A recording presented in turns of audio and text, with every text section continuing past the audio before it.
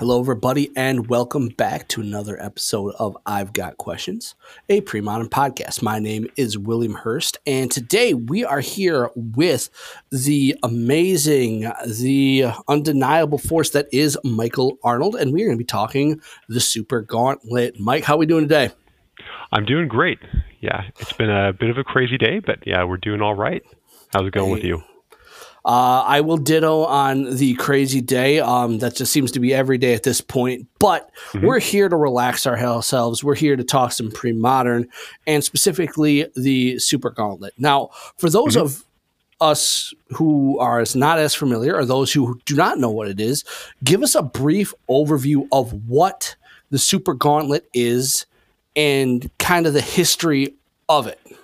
Yeah, absolutely. So this is the fourth year and the fifth total bracket that I've run. So last year we did two, but every year since 2020 we've done one 64 deck single elimination gauntlet. And this started off, when we were still in the depths of quarantine, and we just finished up with the first PSS at that point. And I was looking for something else to do to kind of keep myself busy during the staying indoors all the time. And this is an idea which I kind of thought of, like how many decks could you get in a single elimination gauntlet, have everything be a little bit unique. And this is based off of some of the original content which Flint Espel and Mike Hoyp were putting out. They were doing just a deck single elimination with just themselves and some decks that they threw together. So I'm like, how many could you get and what would the structure need to be? So we came up with 8 different players, each bringing 8 different decks, and we run it through single elimination. And we see who is the last one standing from here. And this is something, you can't do with every format. Not every format can support so many archetypes, but we get to do it here in Premodern. Exactly. So it's just kind of a celebration of the community as well as, just the format, itself. And when I was originally putting this list together and thinking of ways to be able to engage the community, I was like, I wonder if there's a way to generate, a good predictive bracket type challenge, like a March Madness. I'm like, I'm sure there's got to be somewhere you can do it.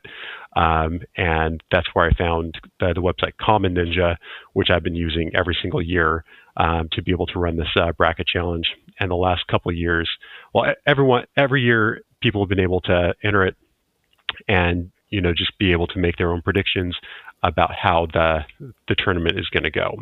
And you can win points, and it's just kind of a way to be able to just some friendly competition among members of the community.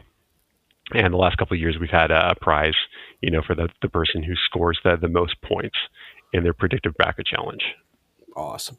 Yeah, and it is quite a concept. And you're right, Premodern has a lot of ways that you can enjoy it with its card pool. And we're seeing that. We have the Super Gauntlet. We have regular competitive play. Brian Kowal ran the Necro Summer League. There's no banned lists. There's all sorts of things. So it's really cool to see.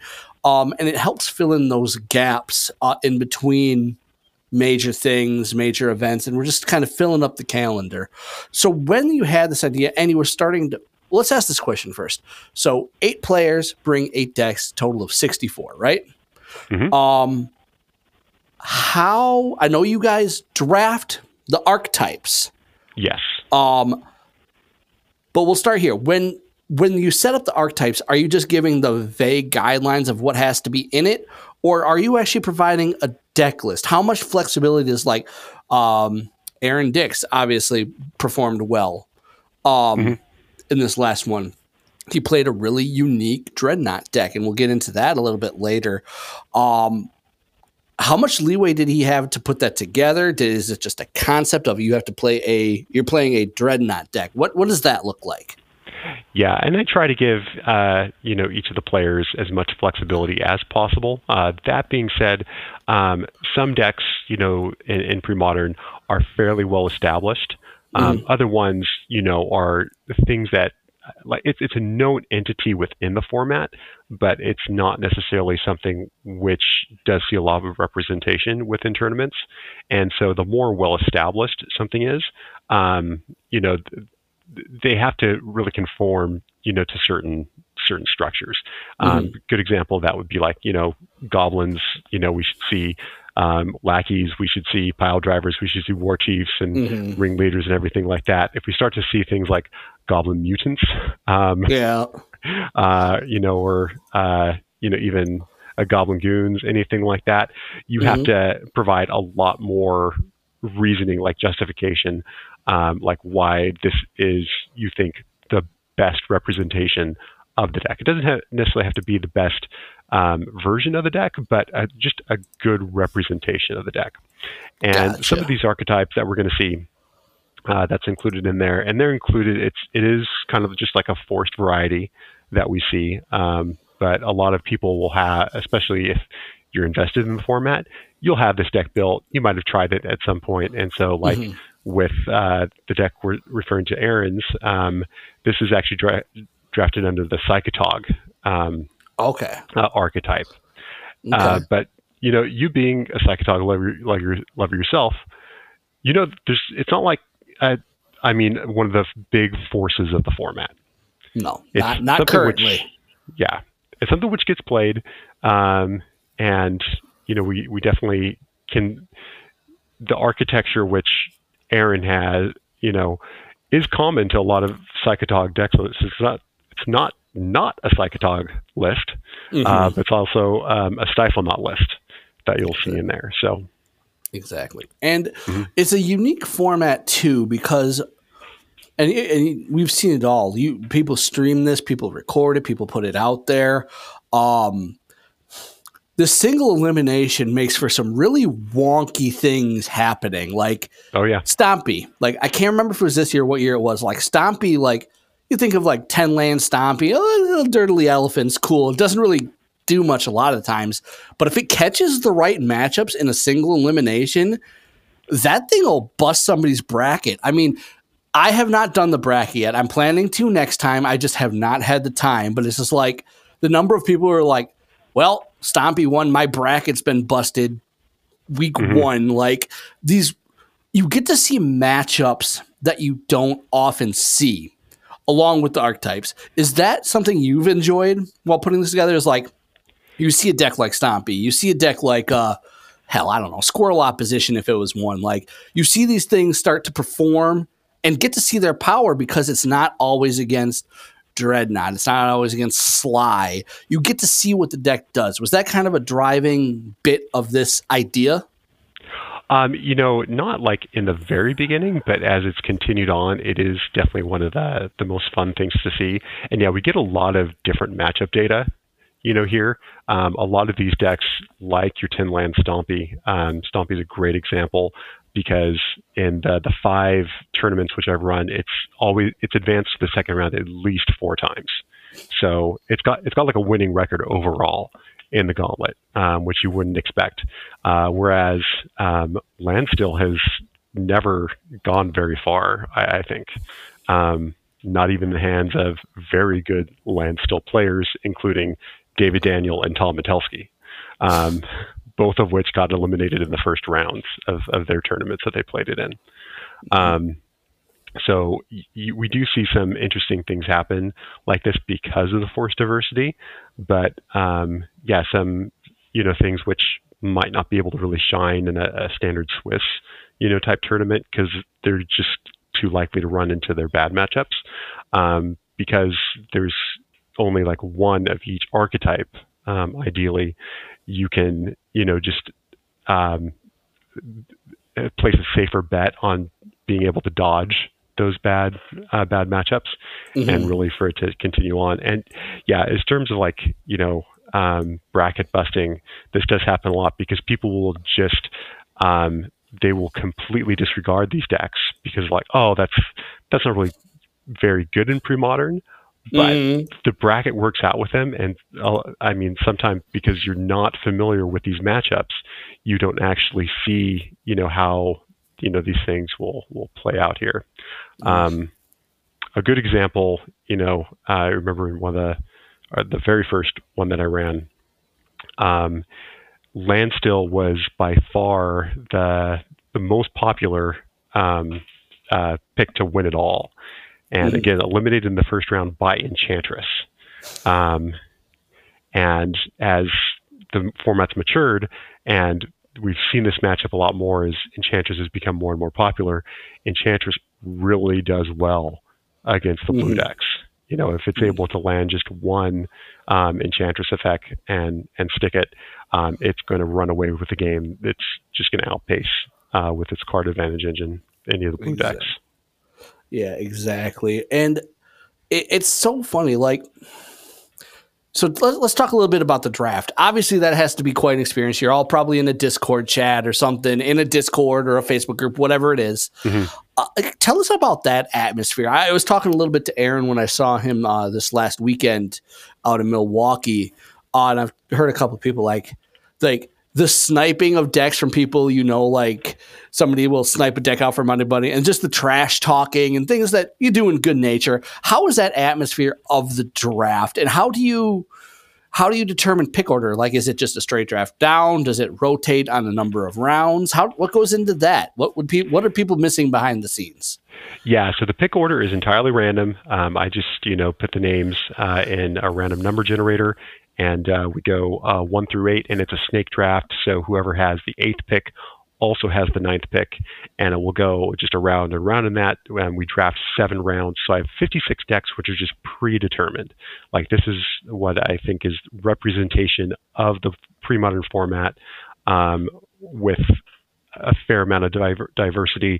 I don't want too many oath decks, too many survival decks. But as far as like the draft order goes, that's how we draft the 56. And then each player at the very end gets to pick, kind of a rogue brew or something off the list to be able to bring to the table.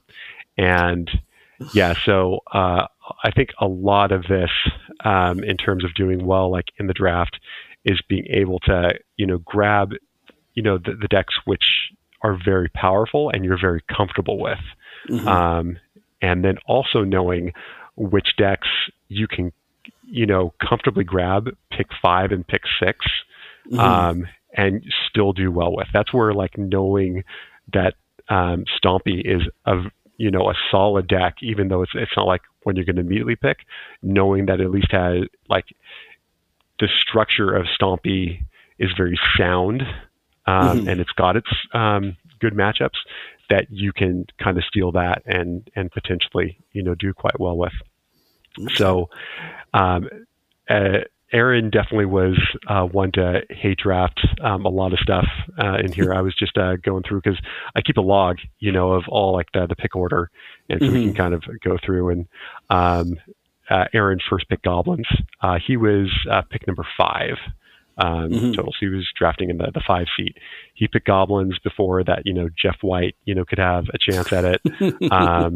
I passed it up, and I, done well with goblins before, but Aaron just snagged it up. And then, like, on the next time around, Aaron picks up Machine Head before it can make its way back to David Daniel, who was known, of course, for his Draco Blast version right there. And then pick 3, he picks up Merfolk, which, if you know me, I am a lover of the fish. You are a lover of the fish, yep. But that's, again, a deck which I think I can comfortably get, pick 5 or pick 6. And he just snatched it from me. And that's kind of how the draft went. Especially with how Aaron goes. But yeah, there's a lot of things, which kind of went down, which are unexpected. We all were pegging Andrew Walker to first pick Enchantress. And he passed it up. He was expecting to get it like pick 2. And so Giamma with pick number 8, he grabbed Enchantress. So with his first pick, that made it to him. So once people have picked, and people have to come in knowing this, the expectation is you are able to build the decks you pick without playtest cards or proxying. Is that correct? Correct. Yeah. So this is Gotcha. definitely an event, for those who are well invested into the format, who have a lot of experience with it. So yeah, you build the decks, and got to be with real cards. We allow World Championship cards, but you should be able to build each of these decks, without any proxies. Gotcha. So once things are picked, you pick the how do you throw all the decks again into a random generator to generate the actual bracket itself? Correct. Okay. So typically, like how most years have been, I usually have about 4 people who are like in the American side and 4 people in European. This year we didn't have very many Europeans volunteers, and I was trying to get just like a lot of new blood in it, because as we've done this year after year, more and more people are volunteering. So, Sure. but yeah, the only like breakdown that I do besides generating it randomly is just to split off those groups first. So into your west versus east. So you're playing in the same time period. So it makes it for easier scheduling, and so that way, like the American group can't play against the European group until the very finals. Gotcha. And further breaking down from that, you also the the decks are broken down into groups first before randomizing. So it's like random groups and then random order within that group. So basically you can't end up being paired against one of your own decks until the third round. Got ya. Okay. Sounds good. So when this gets going, or when it's played out, obviously that first round takes a while. How is as a TO, because that's what you are for this, how is what lessons have you learned from your first one to this one as far as managing events? For anyone who wants to put on an event or wants to do something similar, what are some things you picked up along the way that are helpful, things that you learned that I shouldn't do, anything like that? I mean, I've been lucky. Like pretty much everyone's been really great, and they've been very responsive in scheduling their matches and everything like that.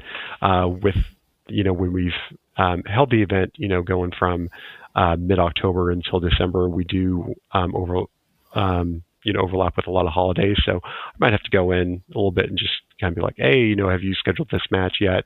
That one. So that's it. That's all I would recommend right there. And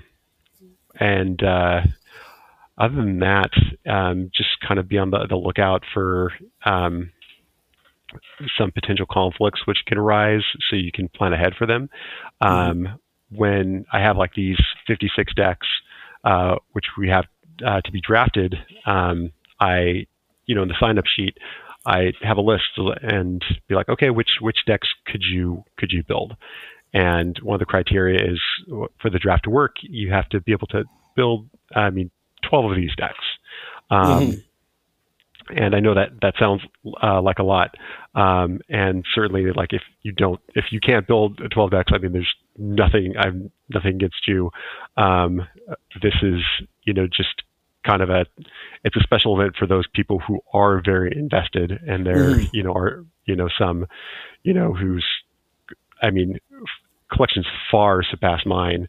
And this is just kind of, a opportunity to be able to celebrate those members of the community who are so invested. But as far as like planning on TO side, just kind of, I'll keep an eye out, for those guys who are on the lower end of the decks that they have available, just so as we get further and further in the draft, they do have some agency in making their picks. And then I do plan ahead. So if I see that there's only a couple left, be like, hey, these decks, are kind of reserved for these players at this point. That, happens farther on in the draft. But other than that, there's not too much, I feel, that has gone into it, but maybe that's because I've been doing this, for so long now. I was, when first starting this out, I was messaging Flint Espel like all the time and just kind of like, getting some ideas and be like, do you think this would work? Do you think this would work? And tried it, and we just kind of made it up as we went along, and it all kind of worked out. Exactly. Awesome. So when you have the decks, and obviously, so it's 64 minus 8 essentially. So for archetypes you create, it's 56. I can't do math. 56. There we go. Can't do math. Do you ever rotate decks in and out? Like, obviously, some decks will have to rotate out because land tax got banned. So obviously, you're not playing land tax decks. Is that a primary driver for rotating a deck out, or is there sometimes like, what's the thing to see? A deck is just so overwhelmingly good. I don't know if it's ever happened in the Gauntlet. If there's a deck that's just been so clearly ahead of the rest that it's not worth putting in, or a new archetype like the Oath Peluche decks come up or something, like, would those rotate in? Like, how does the rotation of decks in and out work, if there is any? Yeah, definitely. And there's certainly been some rotation in and out. I always, keep a lookout for anything which does make a top 8 at a big event, which is, kind of rogue, kind of out there a little bit. And, certainly bannings and unbannings that will have impact on what we put in. But as far as like specifics that I can, go off of, a couple of years ago, Phil Wynn made top 8 with his signature False Cure deck, and so I'm like, we got a spot open. Let's get False Cure in here and see how it does. And there's also, I think it was German Nationals last year, where a player, surprisingly made top 8 with Chance Encounter Frantic Afreet. And so it was like, all right, let's get that one in. And with like Oath Peluche, and I'll kind of get into this with. I was fortunate that before we did have like just green-white Oath, like as a format that's been in there, since the beginning. Is green-white Oath, and you could, choose a couple different varieties of green-white, which I like had in the sheet. But as far as like this year when updating it, because technically Parfait would fall under green-white Oath, but this last year we had a big surgence in the mono green Terravore Oath deck. Yep. And when thinking about like what separates different archetypes right here, instead of just having it like green-white, I'm like, okay, specifically a Sphere of Resistance plus Oath deck. Okay. So, and we have land tax out, so we can just forget about a qualification which would include them in that overall group. But definitely like Sphere of Resistance plus Oath. Show me what you think the best version of that is. Gotcha. Because while definitely like Oath Peluche and Tyrant Oath, that's why I usually call it the mono green Oath. While they're definitely different decks, they share a lot of the same blood. And that overall architecture of mana denial plus Oath, that's what they're doing. Got you. So that's how it kind of, shoehorned the Oath Peluche deck in there, as it just, put it in, as an example of what, Prison Oath would be. Sure. That makes sense. So let's talk about this year. Had a fresh batch. How did this year go? Were there any really cool surprises as far as what made it through? Any big shockers? Any real big bracket busters that come to mind? How did this year go? Kind of give us the rundown, how it started, how it ended, all that stuff. Yeah, so there's a lot of bracket busters that we had early in the beginning, and some which people barely squeaked by.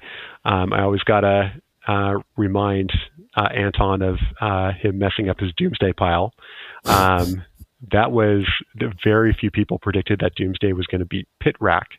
However, I can tell you, as someone who's actually played Doomsday before, Doomsday does pretty well against discard decks. And anyway, we traded games 1 and 2, and then game 3, Anton had like the win lined up, but he missequenced his pile, because he had to sleight of hand into the pile. Um, and, he was just going on kind of automatic from having played, Preordain before. And so that the sleight of hand kind of messed up the order, and it will take that. But yeah, that was one which a lot of people dodged. Some really common ones. We got to this before. Mono Blue Stiflenaut was taken down by Stompy, and definitely a lot of people, that messed up a lot of people. I'm just getting what the voting was. So 55 people voted for Stiflenaut, and 8 people voted for Stompy. Those people probably weren't the happiest, but all right, Stompy. That had to be an interesting matchup, because I'm thinking about in my head is Stompy's actually relatively fast, and they have a lot of answers to artifacts. That actually doesn't surprise me that much. I guess, how heavy was that green list on like naturalizes, scavenger folk, things like that? I think scavenger folk, let's pull up that list right here. So that was Andrew Walker, who was running the good old Senior Stompy. And main deck, I'm not seeing anything main deck. All right. Chat it, but then like in the sideboard, he's got 4 naturalize. He also has 4 hidden gibbons, which are, Stiflenaut has to play an instant at some point. So he's just got a 1-mana 4/4 at that point, as well as Rushwood Legate. That's a free 2/1. Doesn't cost any mana. So yeah, Andrew can just go very fast, and if Blue Stiflenaut, well, it's really good. I think it's much better against the control decks to grind out those ones. You don't always have the Stiflenaut in the opening hand. You have to go digging for it. And if you do, then Stompy can turn 3. It can turn 3 win. That's with like a godlike hand, but it can consistently goldfish a turn 4. So that was one of our big bracket busters right there. Also, we'll talk more about Aaron.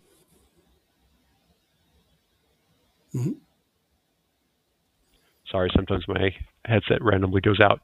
Can you hear me now? I can hear you. Perfect. Only 19 people voted for Psychodog in versus Blue-Green Survival Menace, whereas 44 people were voting for Blue-Green, and that one went through. Other big ones right here. Let's see. Yeah, Ponza beating Mud, that was kind of even. 27 people had Ponza winning, whereas 36 for Mud. Let's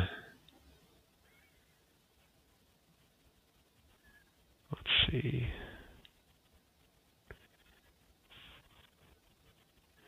There's not too much else which really stands out to me or what I can think of, but definitely the Stiflenaut going out in the first round. Also Landstill versus Mr. T, which is the mulch raise Terravore deck.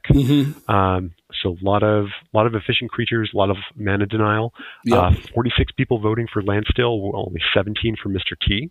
Mr. T got it. That was a big one, and because this is kind of a rogue build, which I brought. I brought Cephalid Life. Ooh.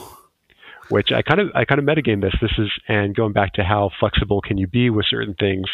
This is the Infinite Life combo, but also have Cephalid Illusionist, which combos with the Encore creatures to mill your deck, and you kill with a Suture Ghoul, reanimated Suture Ghoul. And I went up against Frantic Storm in the first round. And Frantic Storm is a deck which is looking to mill the opponent out with Brain Freeze, and while the Cephalid combo is looking to mill your own self with Cephalid Illusionist. That does not typically work out in the Brain Freeze deck's favor.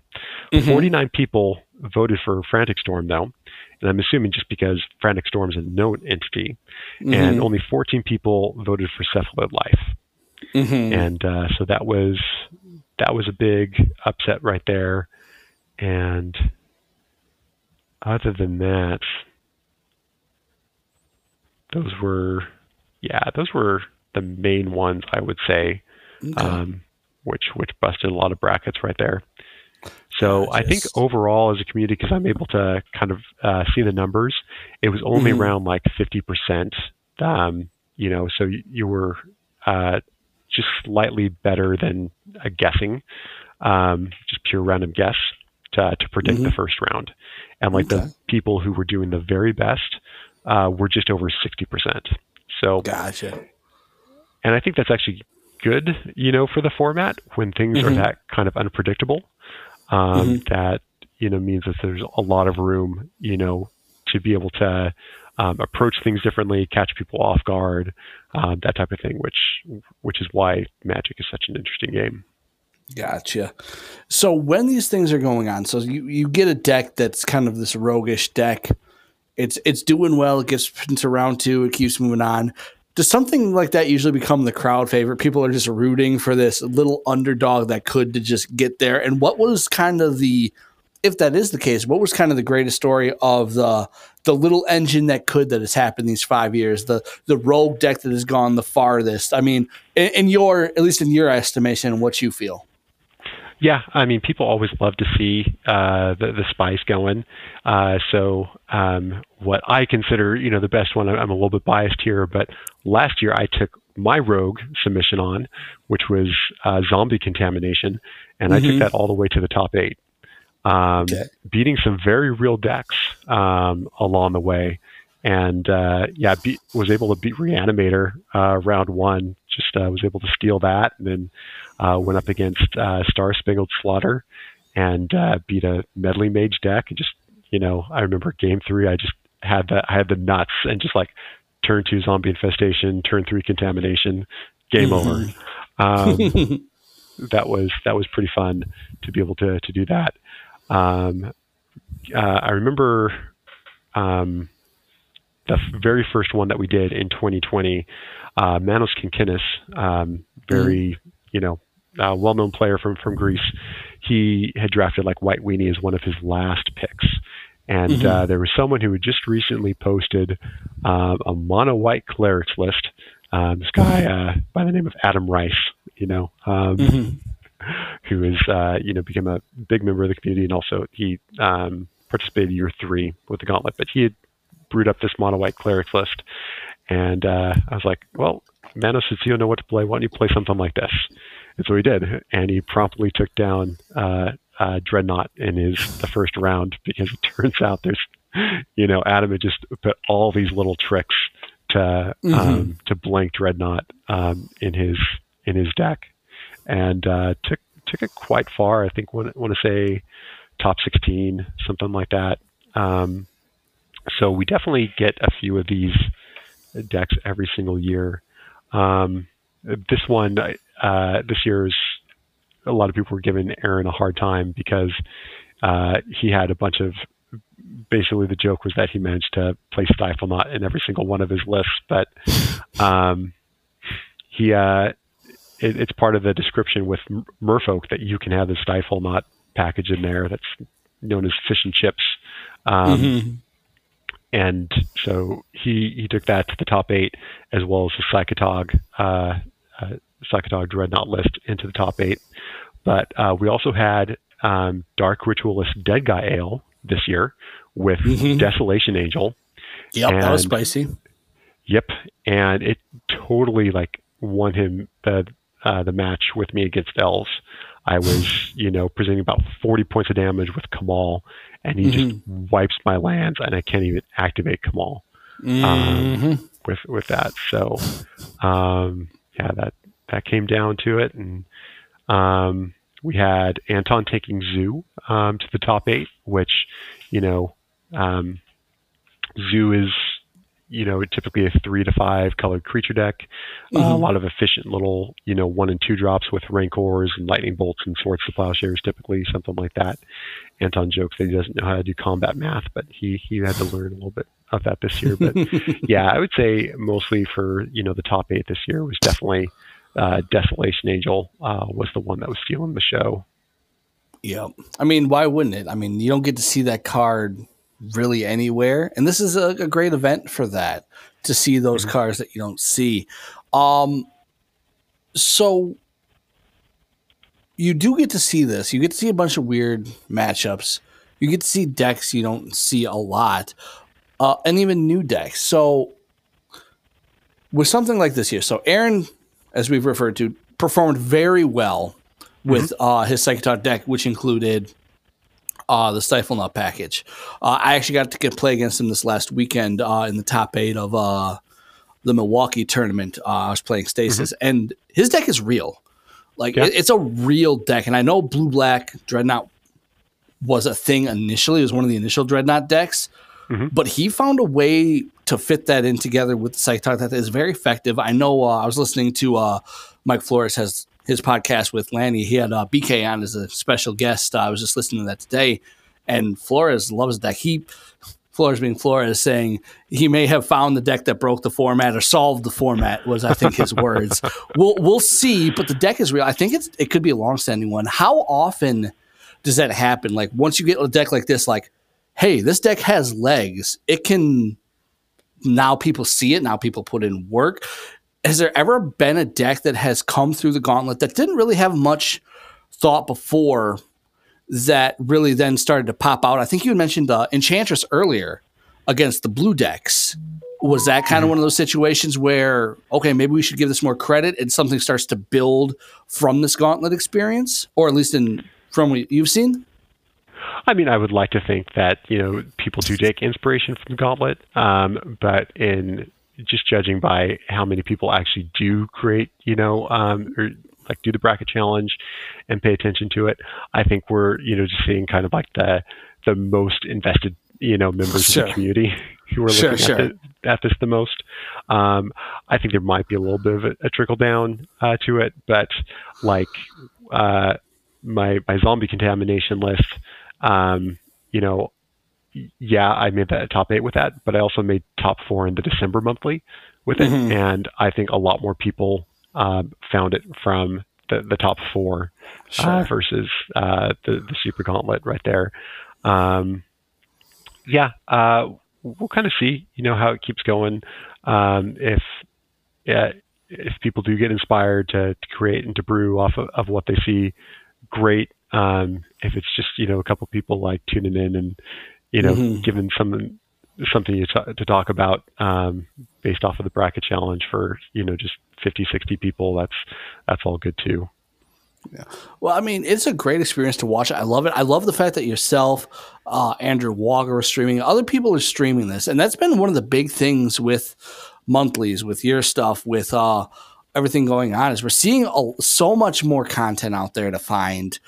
Um, where do you think, as a person who does create content is going forward with Premodern? Like, where do you see that going? Are there any kind of things content wise you would really like to do with the Super Gauntlet to take it to any sort of next level, if there is one? What are kind of those steps ahead for this series in in its next iterations, or things you'd like to see? Yeah, I'm pretty happy where it is right now. Okay. The things that I could do to up the production value.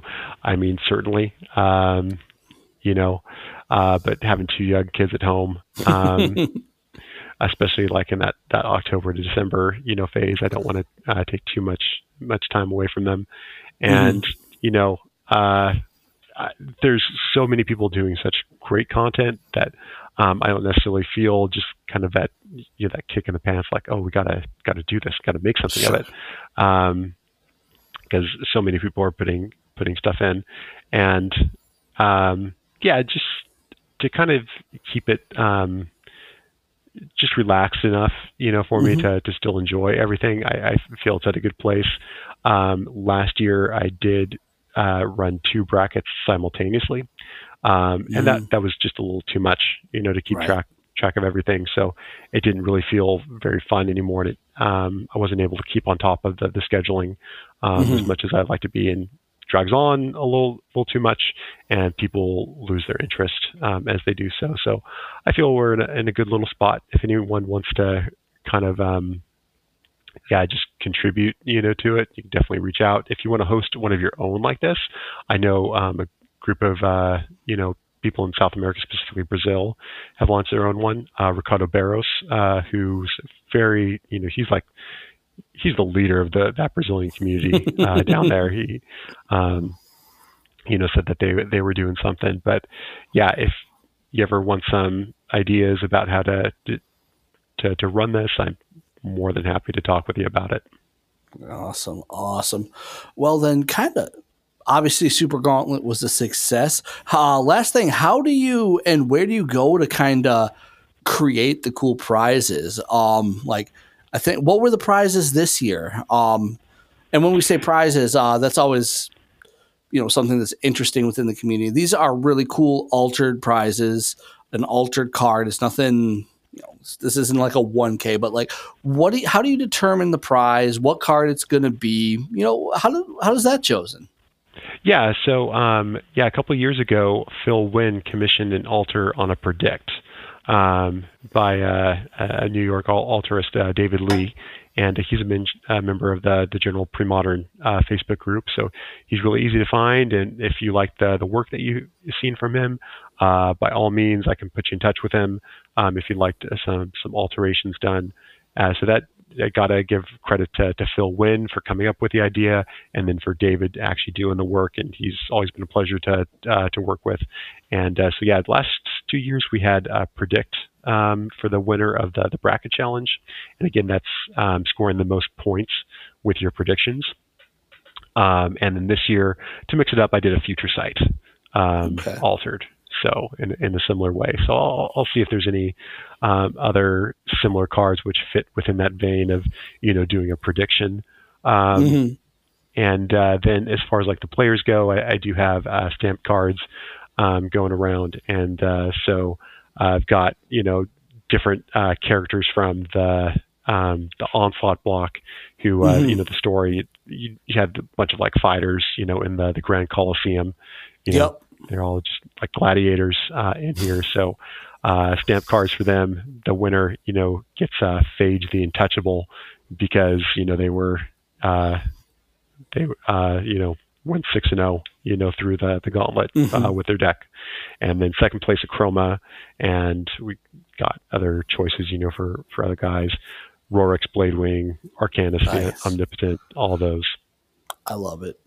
And it's a very unique thing, like something you can treasure in doing this and having something to add to the binder, to the good luck box. So that's always awesome to see. So moving on from Super Gauntlet, I mean, Mike, you do a lot in the pre-modern community in general.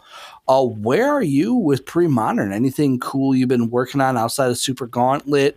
How's the California scene? Just kind of what's your pre-modern journey been like, outside of the Gauntlet? Mm-hmm. Yeah. So, I mean, right now we're just planning some events coming up here in SoCal.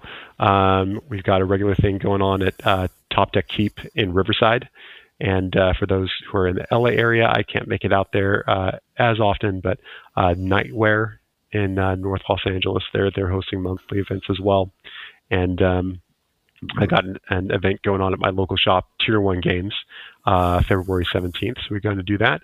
Also, for anyone who is like anywhere in the West Coast, the Deep Spawners, which is an old school group out here, they hold an annual event they call Risk. And they've been doing this for many, many years. And this is the first year that they're doing pre-modern. So the plan is to have a pre-modern event. Yeah, it's kind of like the West Coast equivalent of LobsterCon. I love it. Here. I love it. Yeah, so it's not quite as big, but I know like from their post before, they usually have like 70, 80 people for their old school event. And yeah, they're going to do pre-modern, and it's going to be in Oceanside, California, venue to be determined, but it's going to be the weekend of August 9th. Awesome. Yeah, and that's one thing I was wondering about is, you obviously have East Coast has LobsterCon. That's a far travel, and the only reason I know that in any concept is I had a trip that took me from here to Atlanta, then out to essentially LA, and that is a long flight, at least to me. and it's harder to get to. So I was wondering because there's so much great talent out on the West Coast, so many places. I was wondering if and when something like what you mentioned was going to come up, like an equivalent, so you could have it on both coasts. And I think once we get that going, all we just need that, like, one of us, a couple of us just have to move down to like a Texas or a Florida and kind of start getting all those little communities, because there's like communities of like 4 or 5s down there, at least that I've noticed, and get them all together and just start like having it there. And then we'll be set. Once we get all the corners covered, then we can talk about like, would there be like a joining of all the forces? Like, what's the most middle central part of the entire United States? Find a venue and just do it there. Have everyone converge. That's my dream. It's a dream. But I'm very happy to hear that out on the West this is happening. I'm getting to the age where my older 2 are older, so I can start traveling. So this year I'm hoping to get to LobsterCon. Probably can't make it out there in August, but if it keeps happening, I'll make it out there. So it's just really cool to see what people are doing, and the West Coast is still growing. How is that scene out there with, like, you have Francisco, you have who else is out there? I'm blanking on names. There's 10 Arms, Chris. Yep, Chris is out there. There's a lot of you guys, but California is so big. Yes. Do those two, like, do the North and South guys ever kind of get together, or is just California even too big for that sometimes? Yeah, nothing regular. At the very end of 2022, we did a decent get together at Collector Legion in Lawndale, California, and we had 28 people out to that. So that was a pretty good event. Yeah, we had some people come down. Peter Smits made it down from Washington. Oh, awesome. And, Flint, and then Galen LeMay, they made it down from the Bay Area. Mark Benet Lund made it out from Arizona. So we had a decent amount, but I wasn't able to necessarily organize anything, this year, and nothing big like that. But yeah, at our local meetups, we're regularly like around 12 to 20 people. That's awesome. And as far as you personally, are there any kind of cool ideas that are floating around, things you're working on? I mean, you're a guy, when I think of you, I think of an innovation a lot of times to decks, like elves. You brought the white into the elves to try Armageddon, things like that. I think of you as an innovator of fresh ideas. Is there anything floating around in the innovating brain that has shown some promise, or is that all hush hush right now? There's nothing that I've been like really working on necessarily. I've mostly been running, several of my regular ideas and just kind of fine tuning them. I do have a couple like crazy ideas. Like one, try to break Orcish Lumberjack in the format. Drop some, big overcost or undercosted 5 drops. There you go. Get 7 power out, pretty quickly, but it does always seem to pale in comparison to getting a Phyrexian Dreadnought out. So yeah, he does make others feel a bit small, I suppose, yes, once it comes onto the battlefield. Okay. Well, Mike, kind of before we go, we haven't spoken in a little bit since I think the PSS when we were talking about it. I can't remember. Did we do a overrated, underrated card needs to be broken in that episode? That we did. Should I ask again, has anything changed since land tax been banned in your mind? Or are you still on the same answers you think? I mean, probably, but I'm always good for some hot takes if you are. Let's do it. All right, hot takes only. What is the most overrated card in Premodern right now, in your opinion? I'm going to say Terravor. Poor Terry. Poor Terry. Why is Terry overrated? Is it just because he's a vanilla boy that dies to anything that is not burn? That is quite a bit of it right there, and he doesn't do a very good job against Waterfront Bouncer. I'll tell you that. No, he does not. He bounces right on out of there. All right. Yep. Well, poor Terry. And personally, I just never have really enjoyed Terravor. I'd much rather get a Mystic Enforcer or a Fledgling Dragon out. Fair enough. I keep trying to make Magnivore work, and it just hasn't worked. but one of these days it will. How about most underrated card in Premodern right now? Underrated card in Premodern. I might go with Lightning Angel. I haven't seen a lot of Lightning Angels running around lately. We have not. One weird effect, well, not weird effect, but different effect that we've seen from land tax being gone is people are not afraid to play lands now, and that includes wastelands and Rashadan ports even more now, which is something that did go away a little bit with land tax. Sure. And those cards aren't great for Lightning Angel's mana base in general. I think that might be something. Also, that deck really, really struggles against burn with like Price of Progress in the board. I mean, I love me a Lightning Angel. I remember when This Girl, That Girl, when it had come out in Standard, I believe, when I think BK and Flores were the ones who were working on that and brought that to our attention. I loved that deck. And this deck has all the things I wanted. It's Fire Ice. It can run everything. Swords. It's just, I think that mana base kills it. If we had a red, white, blue layer land, I think it'd be much better. But right now that mana base is so painful. But I agree with you.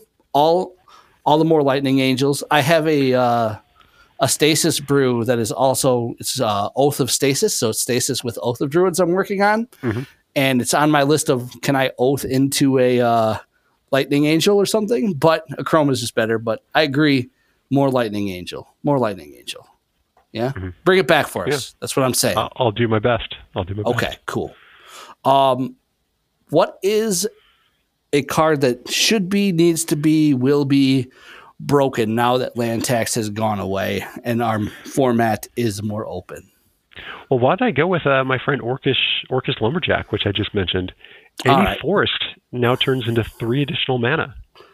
Awesome. So what are we transforming? What are we dropping? What's the targets right after that Orcish Lumberjack cuts down a nice big old tree?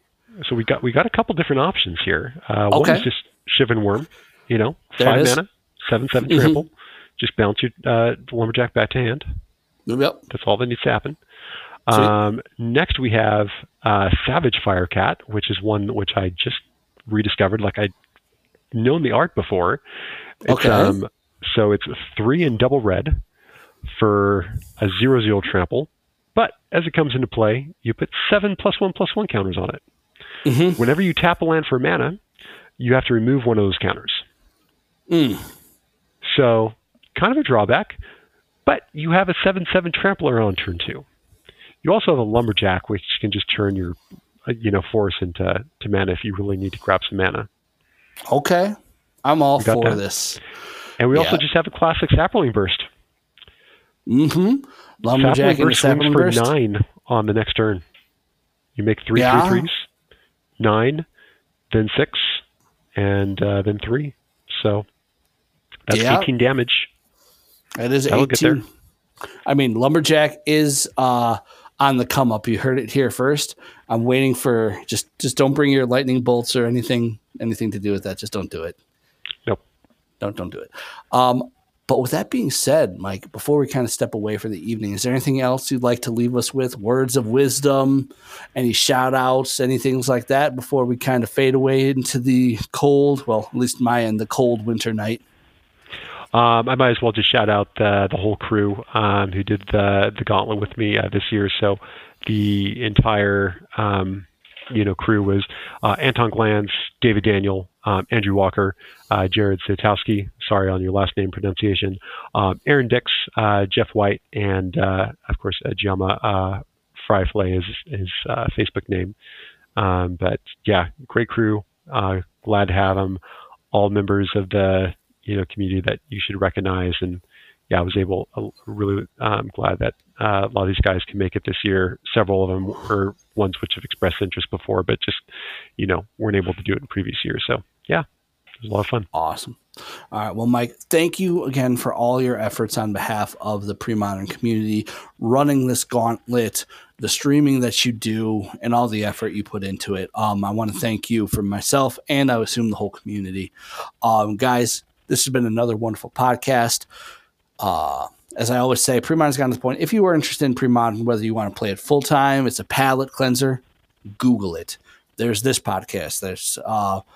There's the podcast, the Spike Colony. There's the Premodcast, and that's just here in the U.S. And there's more, and there's stuff all around the world. There's videos, you can find it.